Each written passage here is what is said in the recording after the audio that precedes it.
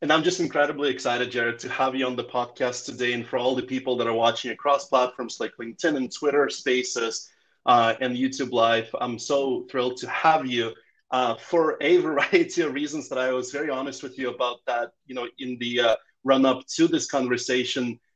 Your experience on the agency side doing advertising and marketing for customers, many of whom are e-commerce brands, in addition to you being an e-commerce founder is what really excites me. I think when we got introduced a while ago by Patrick, we hit it off and you were very kind and giving. So I appreciate your help back then. And I appreciate your insights and opportunity to talk to you now. How are you doing? Oh, thank you. That was a really nice introduction, Vadim. I appreciate it. No, the honor is mine. It has been a lot of fun, spending time together over the last year or so that we've known each other, and I'm just really excited to be here. So let's get right into it. Let's get right into it. So, I mean, where would you like to start? And I mean, I suck at introductions, but I think just going off of your resume on LinkedIn and other things, a few things, stand out. Really, the experience of you working with not no fixed address, and I think companies like Questrade and some whiskey brands like Wiser's and others have used no fixed address, and it kind of tells me that you have experienced both the kind of small brand, small budget marketing all the way to potentially multi-million dollar budgets. Tell me, how did you come into the world of agency and marketing? What's the background? What's your background, and how did you end up where you ended up today? Sure. Yeah, it's been an interesting ride, right? If I reflect back on it, it's been over 15 years, and I know that does sort of age me a little bit. That I've been sort of in my postgraduate stage and in the workforce. I've been all over the place, to be honest. Like I started working with A&W Canada out in Vancouver, managing the promotions and customer acquisition agenda around things like coupons and store programs, new menu items. Very, very highly collaborative. I was there for a few years. And then moved over into CPG marketing with PepsiCo Foods, where I was there for, I think it was 4, maybe even 5 years, and managed brands such as Tostitos and big partnerships. And you mentioned multi-million dollar budgets. Like that's where I led a brand that was worth almost $250 million in Canada, right?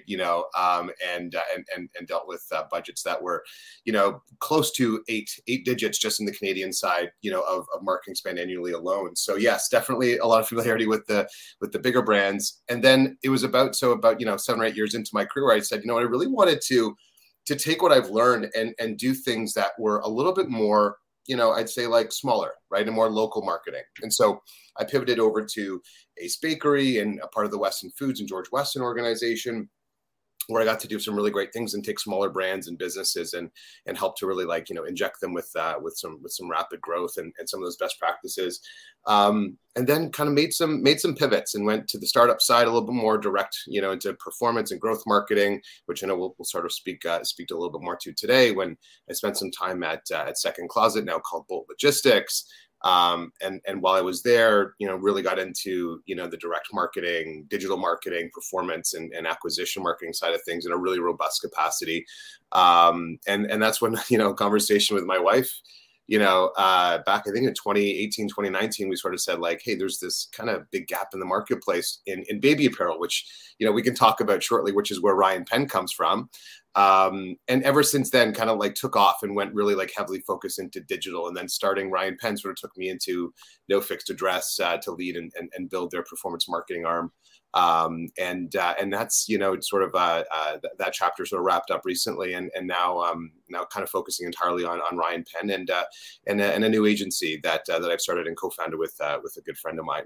So yeah, it's been a diverse background, and I know that was a bit of a rant, but it sort of shows you sort of the big and the small sort of playing hand in hand with each other to help sort of shape the foundation that I entered the world with today.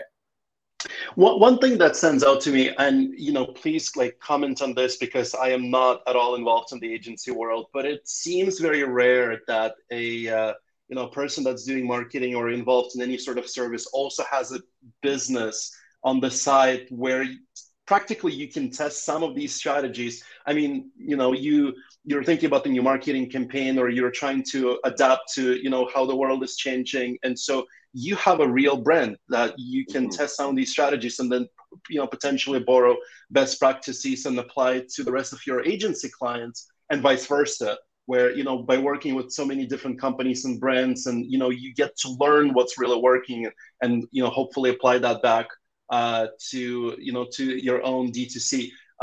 Brent, talk to me about your experience managing both. I mean, was there ever a time where you felt overwhelmed, or, when you tried to prioritize one over another?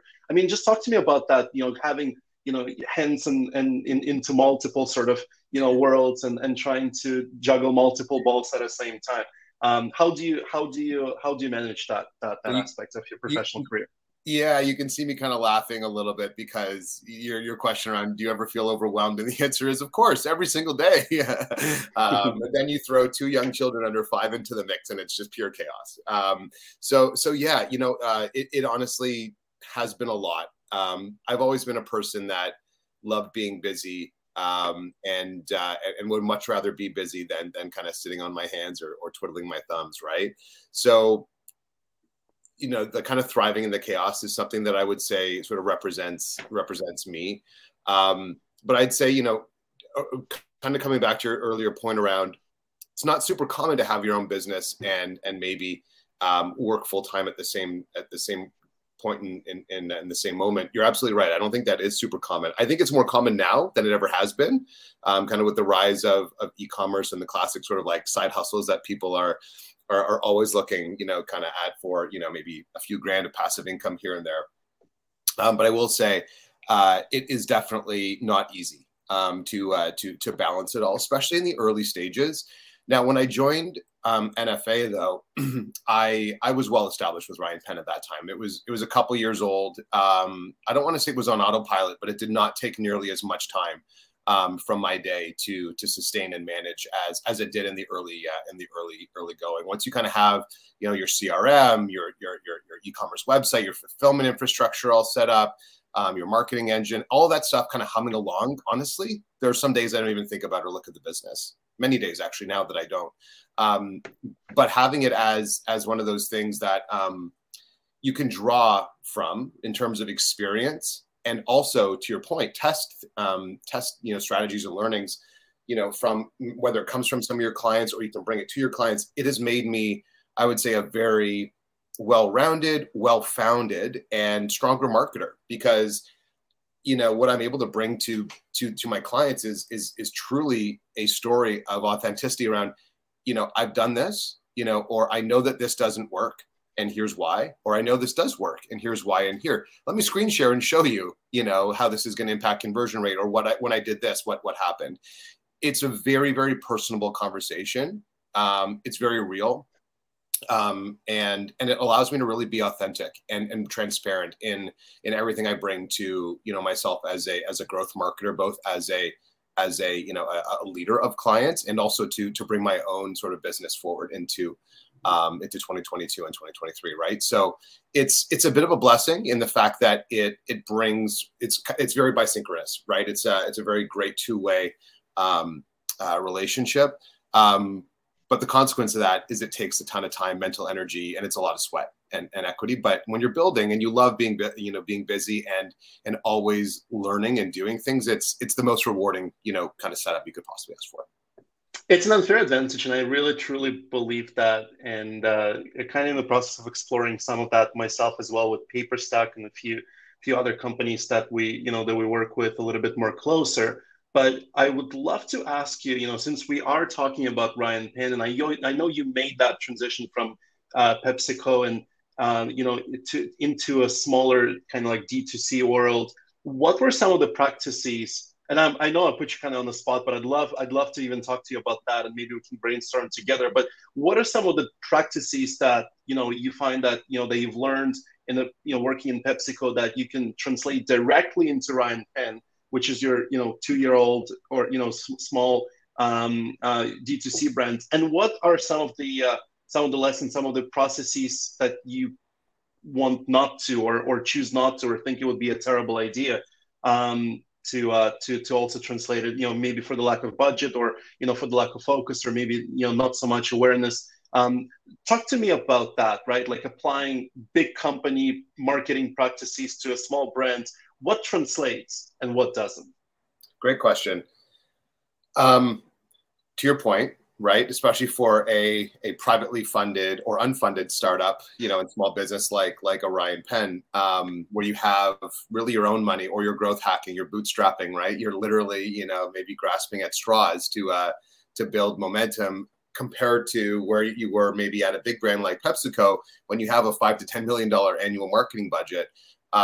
Exceptionally different situations, but the fundamentals are really what I would say, you lean on, right? Marketing fundamentals. What's your business problem to solve, and what's your marketing problem to solve, right? When you're running a business or a brand that has been around for 50 to 100 or 100 years, generally, you're going to have high awareness, right? So you're not necessarily trying to raise awareness. You might be trying to increase, your frequency, or maybe grow it a little bit. But like more than anything, you're probably looking more at your trial, your adoption, maybe your average cart value, the number of units in a basket, so to speak.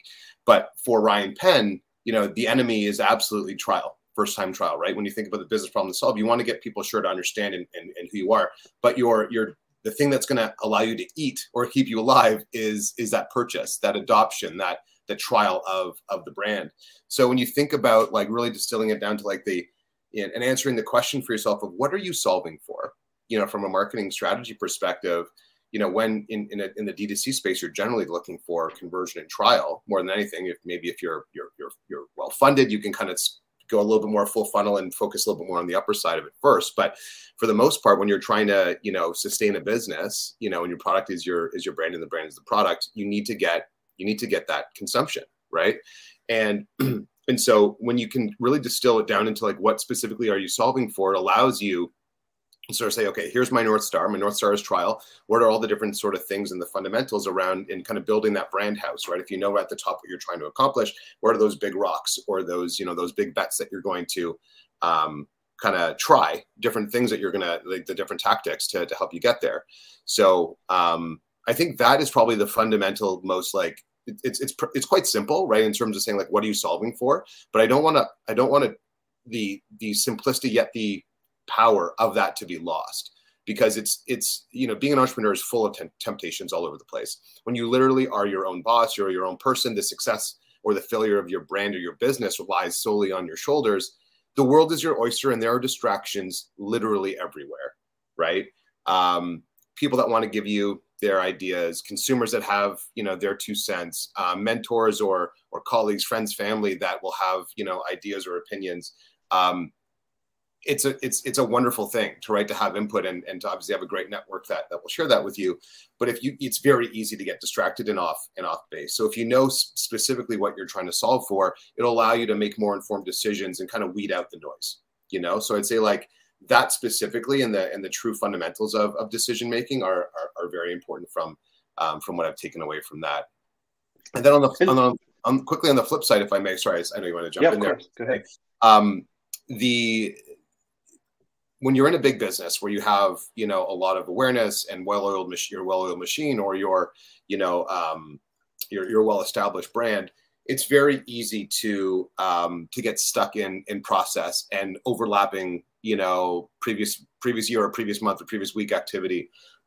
So you're really kind of like paving your own way. And it's very important to like not necessarily look at the same tactics that can grow a brand that has 45% awareness, or maybe 98% household penetration, right? Like a new, let's say, brand of milk may have, as an example, or newer brand or an established brand, so to speak.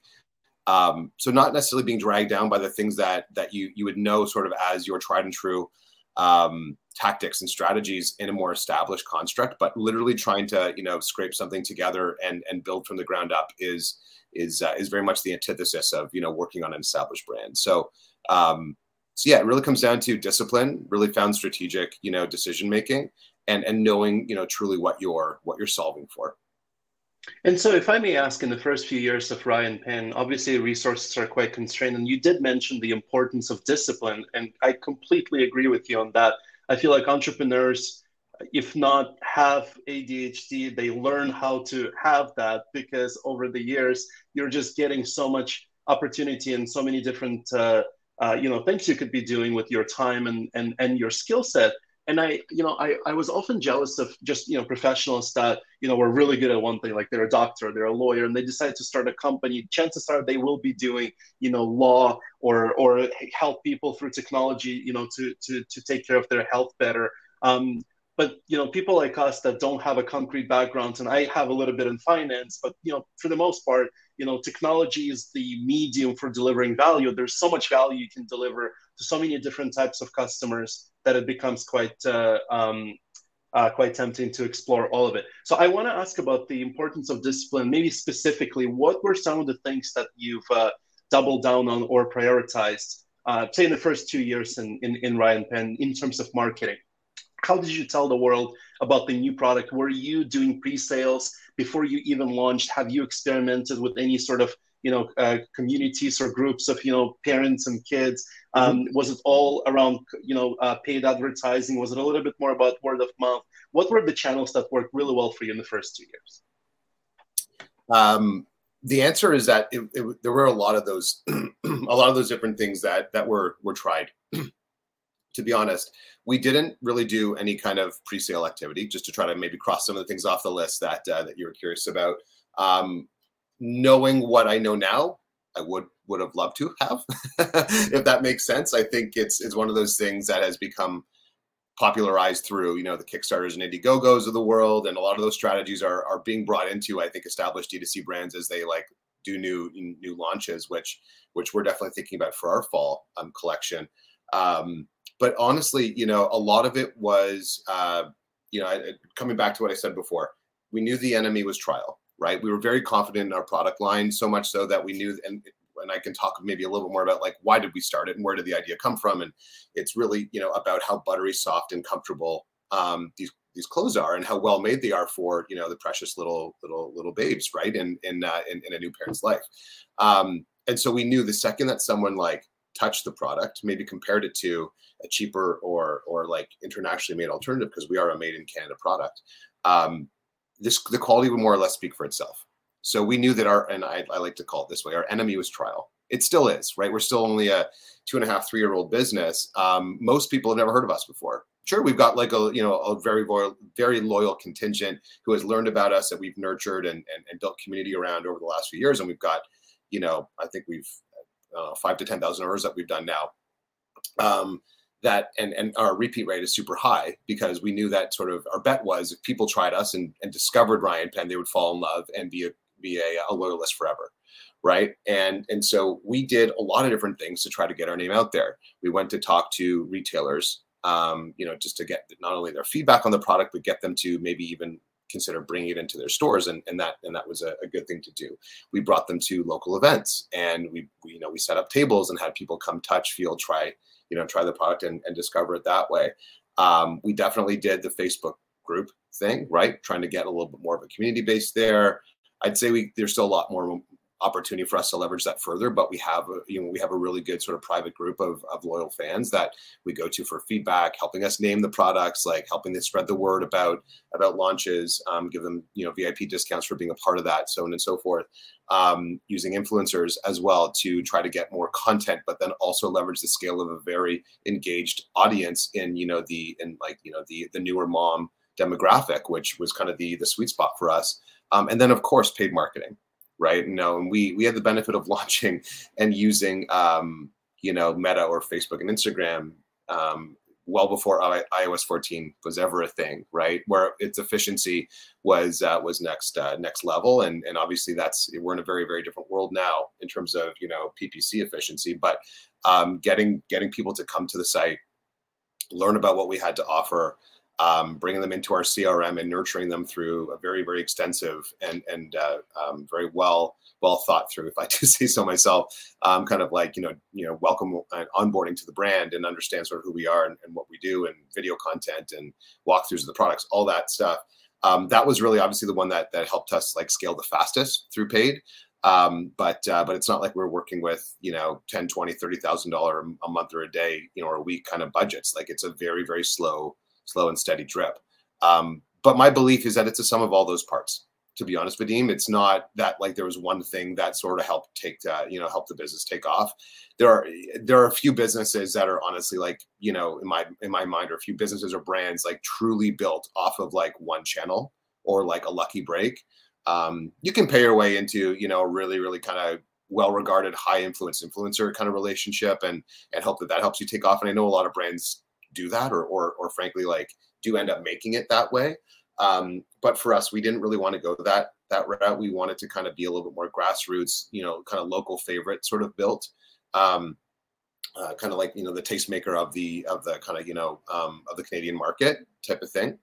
And let that sort of take off, a little more slow and steady, but for all the right kind of transparent and authentic reasons. So for me, again, it's really kind of the sum of all of the things, both like real world activations, like getting into, like I said, retailers and like literally just like going onto the street and talking to people and going to local events, but then also leveraging the power of digital to tell your story. So a little bit of everything, I think, is what helps to kind of create that really, really strong, kind of 360 experience.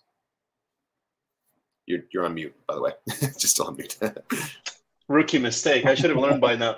I do find that it's a common practice between a lot of brands that we've interviewed on the podcast. First and foremost, Mark and Hannah from Sleep Out, they've done a terrific job in terms of pre-sales, not just once but twice now that they're launching a new product for their sleep brand. They've done it tremendously well, and I'll be more than happy to connect you if you're looking for that insight on how to do that for your next product launch in fall.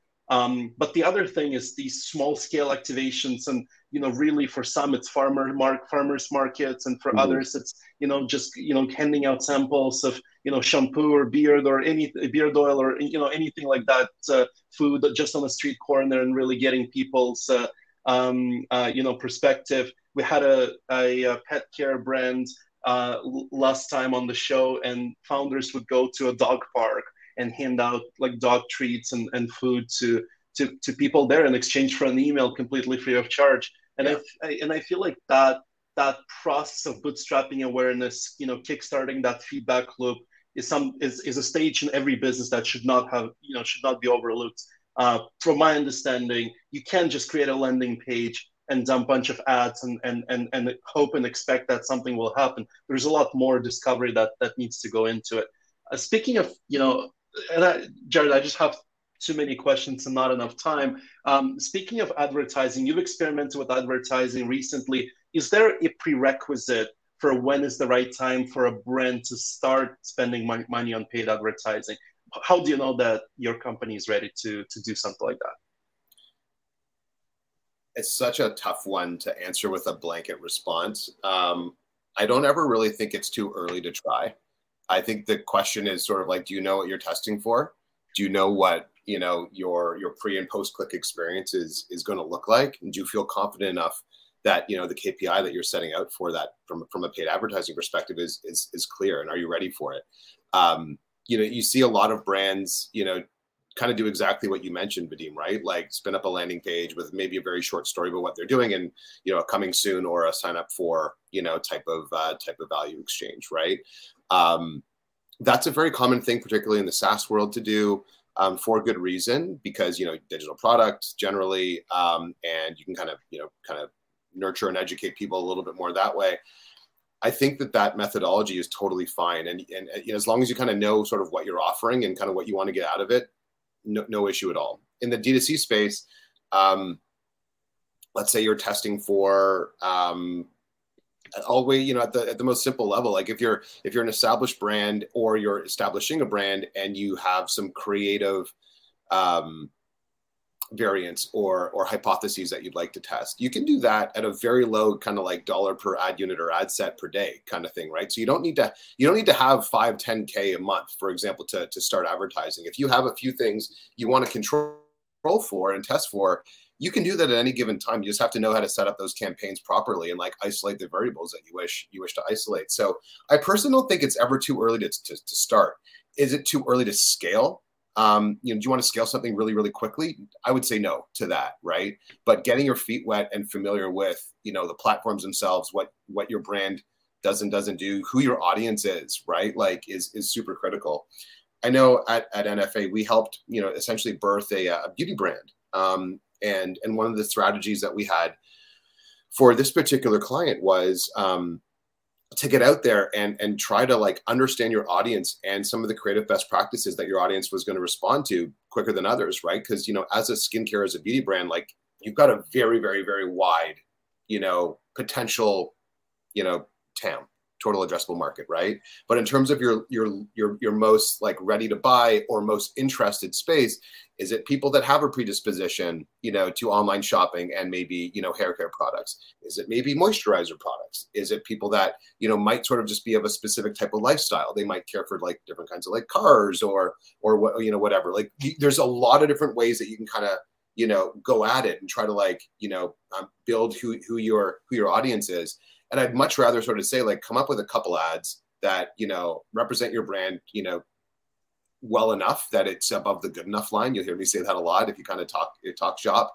And then, have that structured sort of audience sort of segmentation sort of set up so that you can like test for that, even if it's $1 or $2 a day kind of thing, just to get a sense of like who's reacting to it better, who's more interested in what you have to say, so that when you're ready to scale, more about who you need to talk to and how you scale it than not. So I would say, and I know it's a bit of a rant, and I apologize on that. I got a little bit carried away. More than anything, I don't think it's ever too early to start with paid marketing. I just would say, like, you have to be very disciplined about what you're testing for and how you sort of build your budgets accordingly, because you don't have to go at it with, hundreds of dollars or thousands of dollars a day or a week to be able to get any meaningful insight that will help you down the line. I just wouldn't scale quickly, especially until you have like a really strong foundation of, let's say, especially in the D2C world, like a post-click, high converting website. Right. And like a lead capture kind of ecosystem to ultimately get people in, nurture them, and convert them.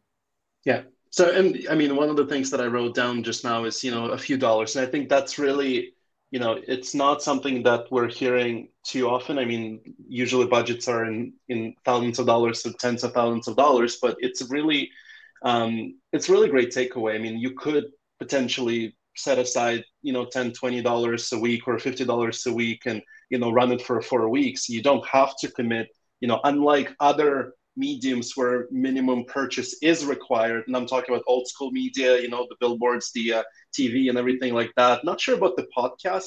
I do think there is a minimum there as well, just to kind of commit in terms of number of shows. With paid advertising like Google or Facebook, you could run a few ads, test for very specific variables, or try to convert people and test out your brand and iterate. So I like that, lean mindset when it comes to advertising.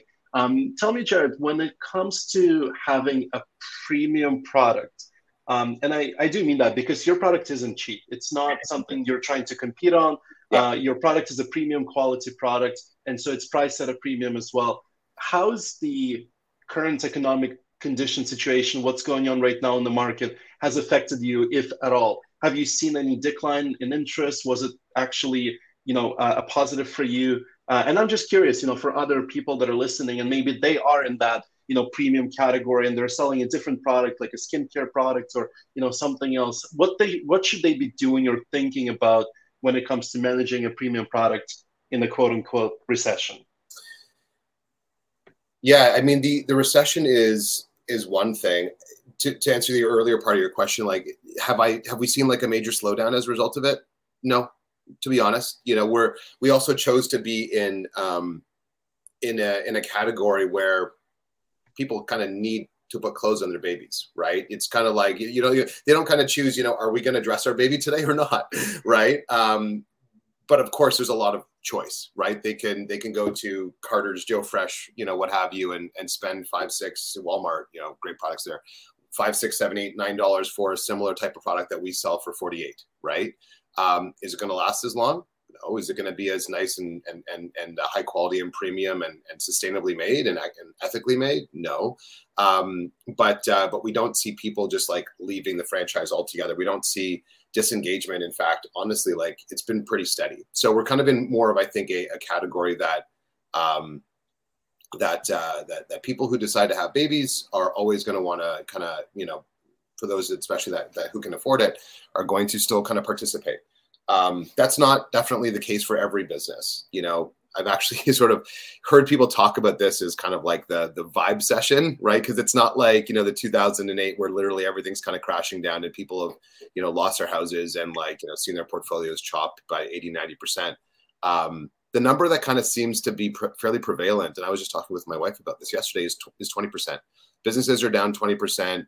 20% of workforces or businesses are kind of laying off people at that rate, or you know, people see themselves sort of like maybe increasing their discounting to their clients or their consumers by about 20%. It kind of feels like the vibe is sort of like a little bit of a lull, but it's not like it's like a total crash. So I think certain categories are more, I think, predisposed to some than others. You know, categories that are less sort of in the sort of everyday necessity and are a little bit more of a nice to have or a luxury kind of space, you know, might be more affected by it than what we're personally seeing. And some of the clients that we haven't seen a single drip, you know, of their business kind of, you know, go away. And some of it have obviously, you know, sort of seen themselves maybe lean in a little bit more to discounting to, you know, to make sure they're still moving product, kind of like footwear, for example, is, you know, as a brand that I've got some exposure to, or business or category rather. And so personally, we're not really seeing a major concern with it, but I think it kind of depends on how far you are from necessity. The other kind of part of your question is, what are some of the important things to do, you know, to kind of sell premium products and kind of survive in the premium space? I would say for those that may be a little bit more adversely, you know, impacted by the, you know, the recession or vibe session, whatever, if you like that term or not, or if you're just sort of like thinking about what are some of the fundamentals that help you sell more premium products every day, which is kind of how I'm going to answer that question. It's really about understanding that very, very, very, very, very few times people are going to come to your site the first time and buy. So what do you do if you know that that's like a truth no matter what? Maybe if you're selling a bit more of an impulse product, maybe under the $20 to $40 kind of, you know, threshold, you'll probably have a better conversion rate on your first time, on your first visits, first visitors. But for a product like us, where, you know, our cheapest product is $44, right? You know, our most expensive is just under $100. We sort of always knew that, like I said before, trial is the enemy, or at least getting to understand sort of like what we're about and why they should care about spending a little bit more on quality.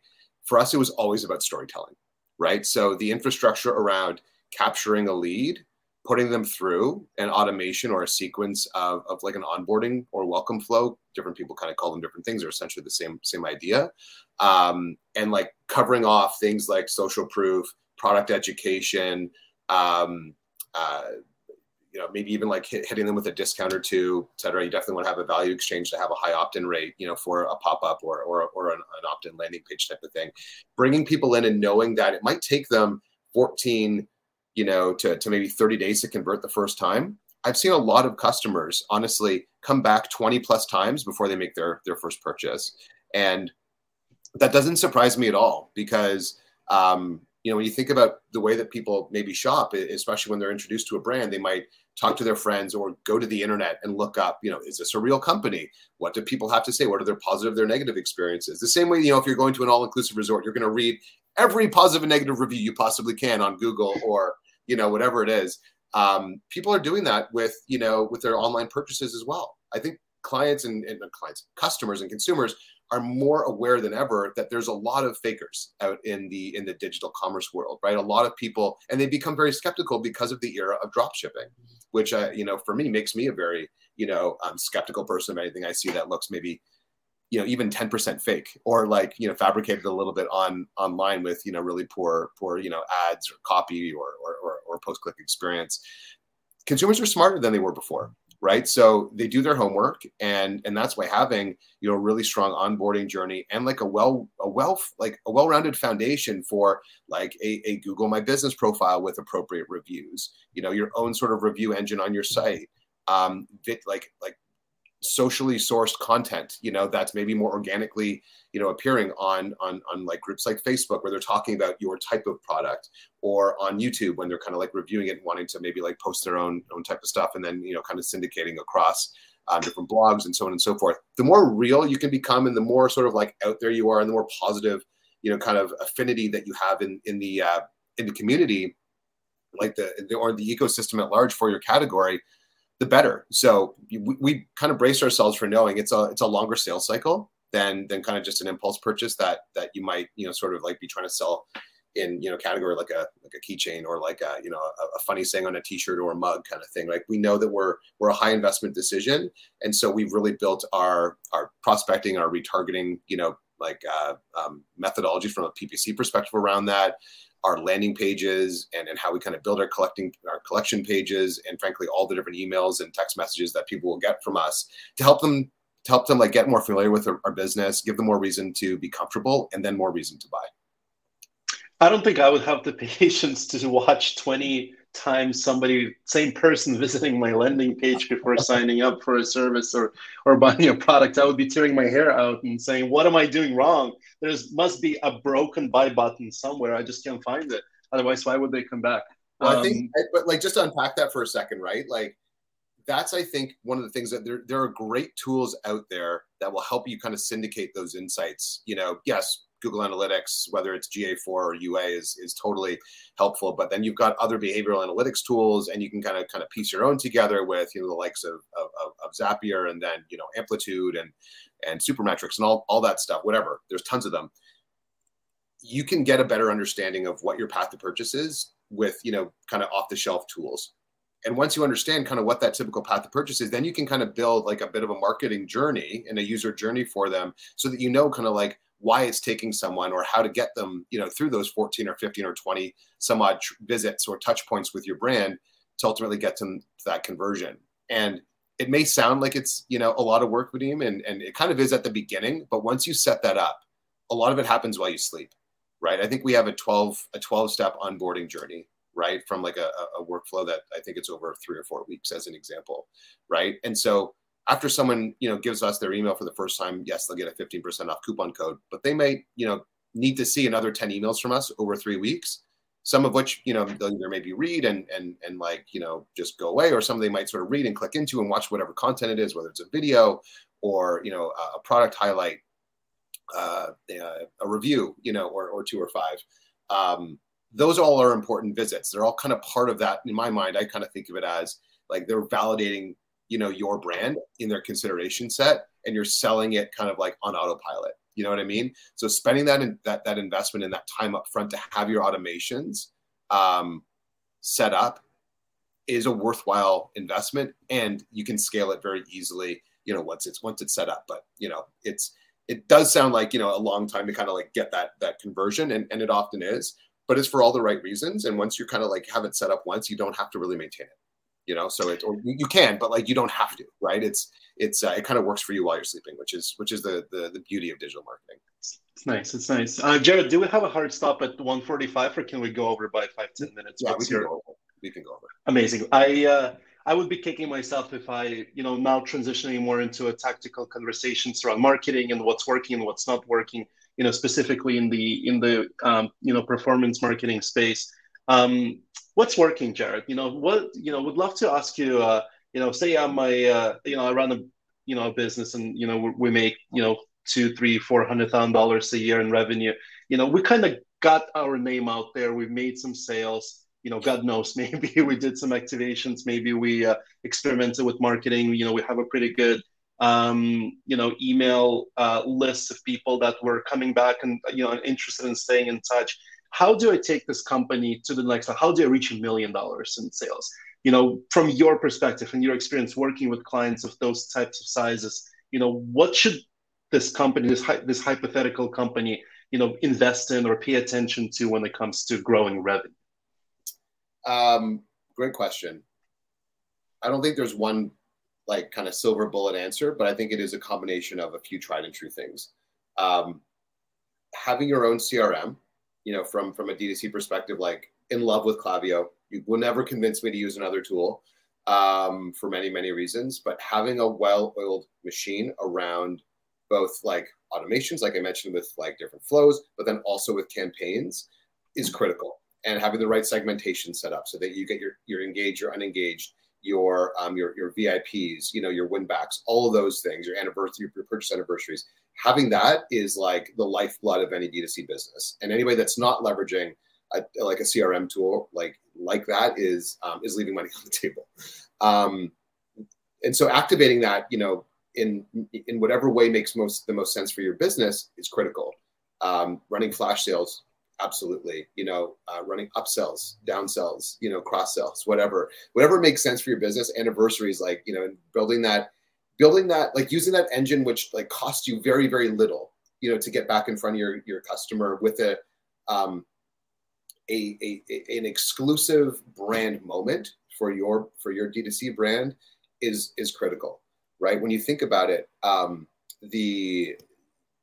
if you, let's say, have a cost per click or a CPM, let's say, of like 25, and you kind of distill that down to like, what does it cost for me to get from a paid advertising perspective my message in front of somebody? And then you look at what that looks like for email marketing, and then what like the cost per click is, or the cost per engagement, let's say, it's insane, on what that delta is. You should always leverage your own channels as much as possible. And part of what you also want to make sure you're doing there is driving repeat purchases. Do you have a loyalty program? Are you getting the most out of them? Are you running pre and post purchase ups and purchase upsells?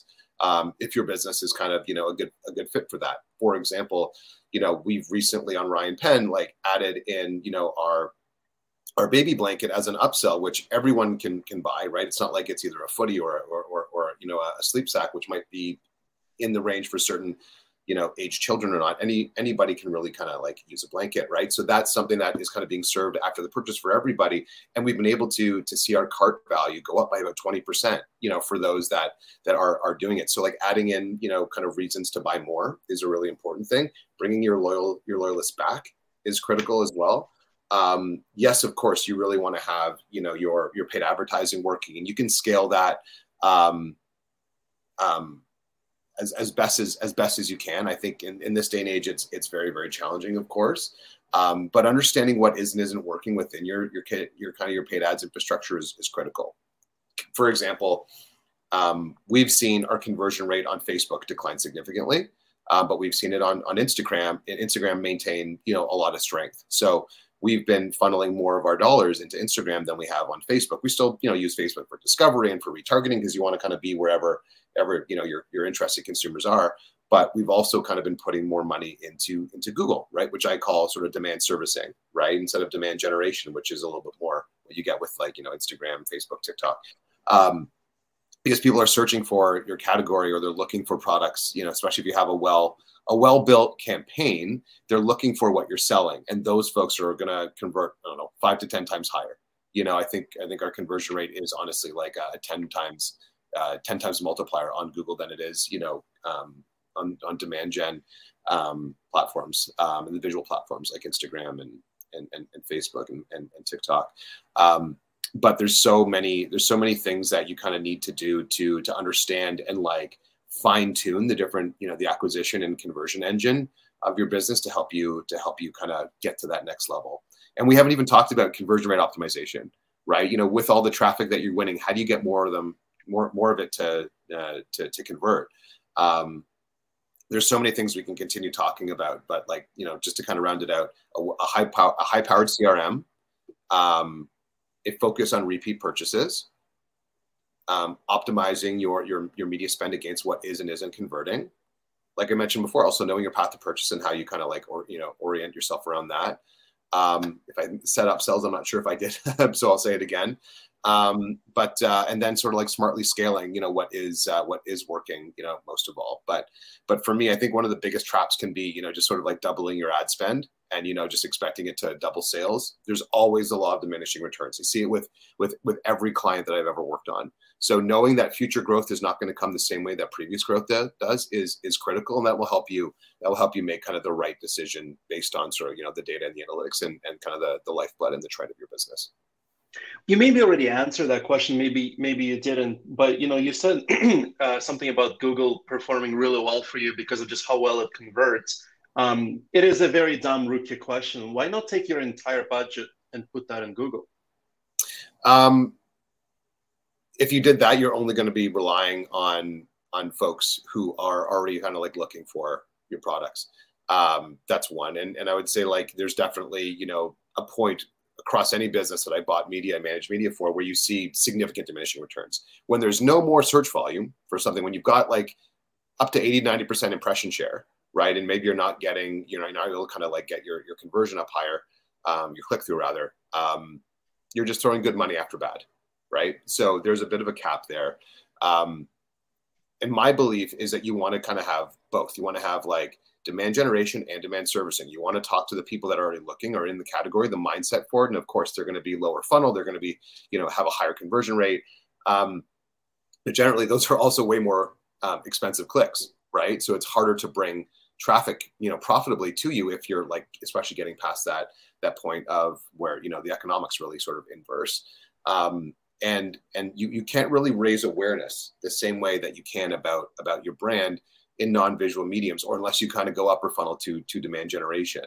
And running retargeting is quite very different, off of Google than it is on Meta and other kind of demand gen platforms.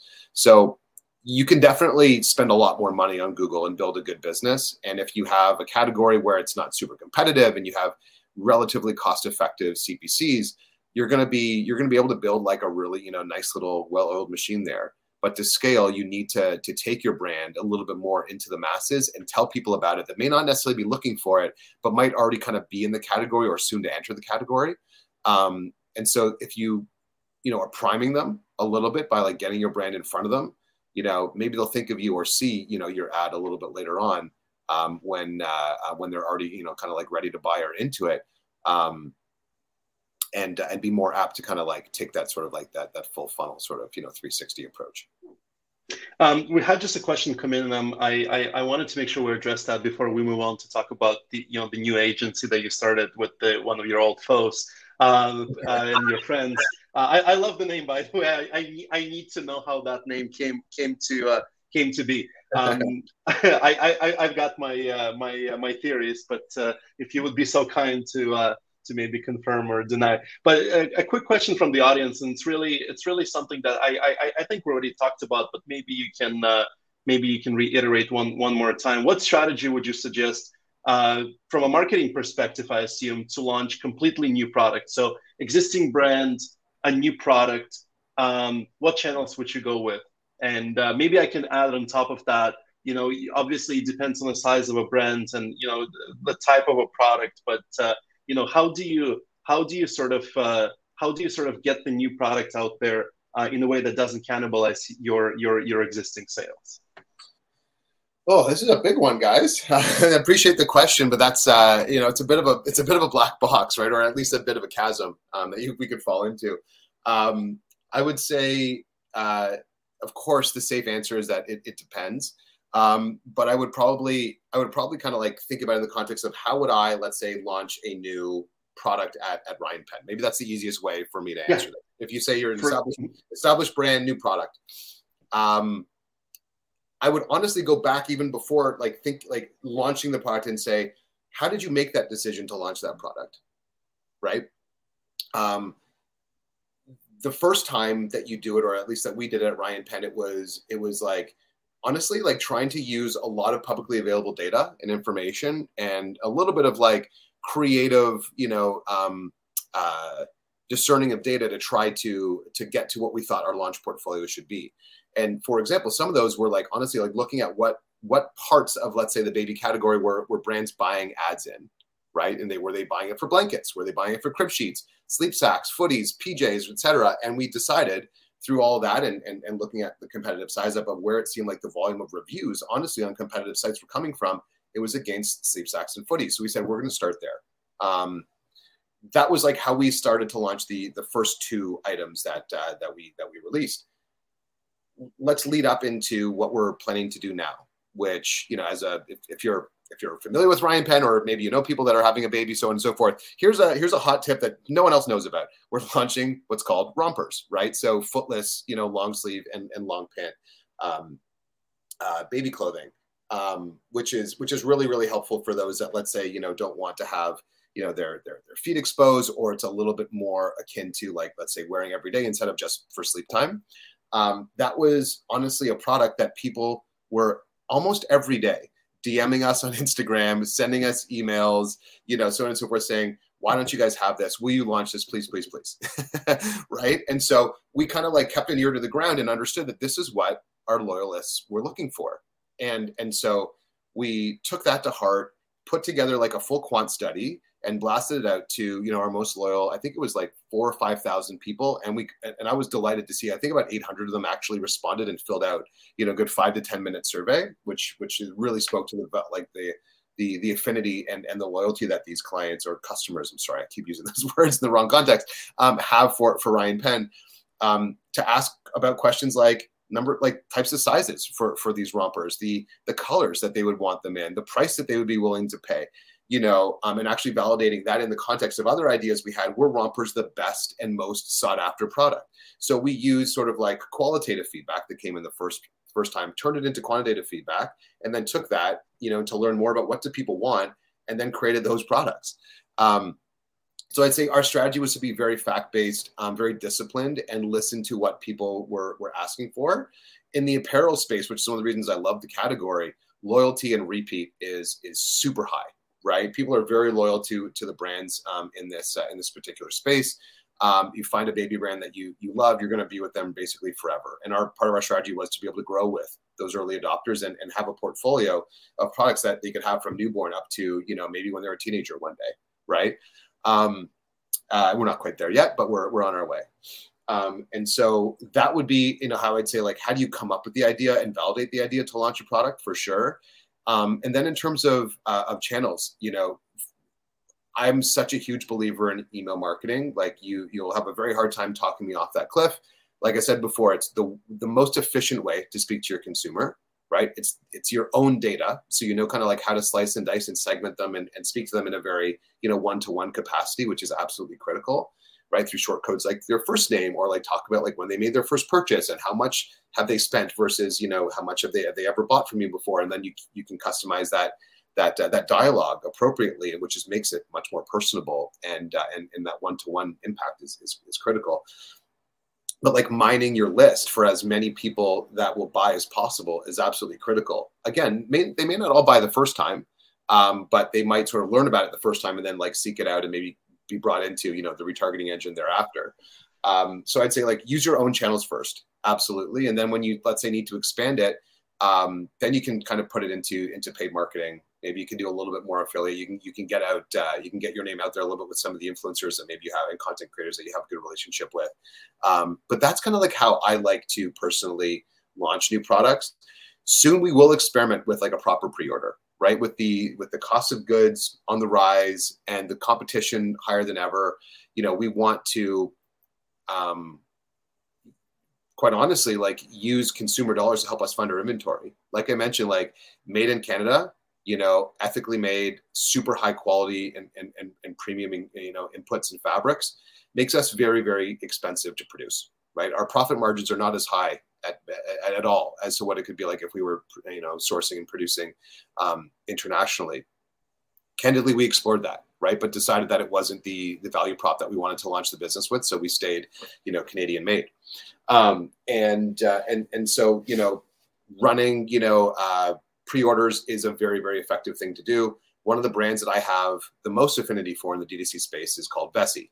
And they got me one of my, the first time I ever bought for them was on like a put $5 down to unlock, you know, like I think it was like a $30 discount, you know, and they charged my card that $5 when I went and responded to that ad, made that purchase. And I think it was like 6 months later, they launched the product and they charged my credit card with the rest of it. It was a very easy buying experience. And I know from like a tried and true tested perspective, you get the most qualified leads by trying to get them to give you something that's beyond just their own email. So leveraging the power of paid ads and doing things that are going to help you kind of like scale small, but then also get to your highly qualified audience, you know, to make your economics work is super, super important. So there's a lot of different ways you can go with it, but I'd say like leverage your own data, you know, first and foremost, and then find the most highly qualified leads that you possibly can in the channels that work the best for you, and listen to what your customers are looking for. That's the thing that I think is so easy to overlook, right? You know, you can ask them questions, you can put surveys together, you can put out polls on Instagram and Facebook stories and get some great feedback that way. Some communities are more engaged than others, don't get me wrong, you know, but we definitely operate in a space where, parents and moms in particular have a lot of strong opinions, and they love to share them with us, which we are just so grateful for. It's a very disciplined approach to discovery, and I, kind of commend you on that, because a lot of products and a lot of companies, and in my experience in the software, more often than not, is launched based on the idea of what the best possible world may look like, rather than what the real problem is, or who is complaining, or what's missing from the market. So I just absolutely love that insight. I know we're running short on time, and I do want to sneak one more in, and this is really about the new, the new agency that you just launched, and you have so much experience, Jared, coming from PepsiCo, and, kind of working at No Fixed Address, which works with a lot of, large brands and small brands, and you have a brand of your own. And now you are leaving to start an agency with a friend of yours. Can you tell us about that? And can you please tell me, how did the name come together? Oh, yeah, sure. So, I'll start with the name. Essentially, one of our good friends and clients, anytime that we would kind of get into, a heated debate where we basically disagree with their ideas, they would just text us in response that said foes, instead of friends, right? And so we always had that as a bit of like a bit of an inside joke. But then when we started to unpack what we wanted to call our business, we thought about that in the context of what are some of the enemies that people have in especially in growth marketing, digital marketing, and the enemies that people have are things like conversion rate challenges, rising CPMs, an intimidating world of of CRM and creative marketing and communications and landing page experiences, so on and so forth. There's a lot of enemies that entrepreneurs and smaller businesses have in the context of digital marketing. So we thought like a kind of the play on words of like old foes versus new foes, and like friend versus foes would be a fun little platform to play with. And so oldfoes.co was available. We built a bit of a story around it. It felt fun, and it meant something to us. So a little bit of an inside joke turned into like an actual kind of value prop and story, but that's why we went with it. The business itself is super fresh, right? We started a couple weeks ago. We're going to scale it small, right? We're very much about high service, not sticking our clients into a box, really like working as a strategic partner, to them, and providing a high level of service and a high level of touch, but also the experience of working with big brands and small brands alike to be able to triangulate and bring all kinds of experience, to their businesses. So we're, it's really a growth partnership approach. We we'll help kind of like go right up all the way up to strategy and building kind of a brand and like a business all the way down into unit economics. And even going out and building things like CRMs, Shopify websites, creative, infrastructure and all of that. We've got a lot of experience doing that. We have some great partners that we intend to work with in a partnership capacity. But we kind of know the drill. We've got a lot of experience in this space.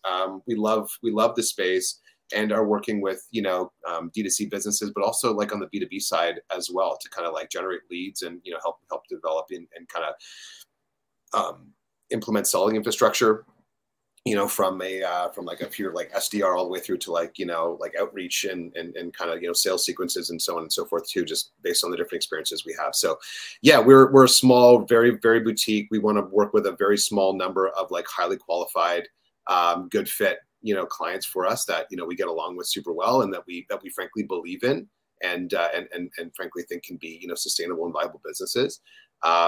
And yeah, we're looking forward to that journey. We already have a lot of like really, really powerful relationships that are kind of lining up to say, yeah, we really want to work with you guys. So we hope to kind of slowly scale that, get to a point where we can start to expand and hire some great folks as well, because we'd like to grow maybe by the end of the year, if not early next year.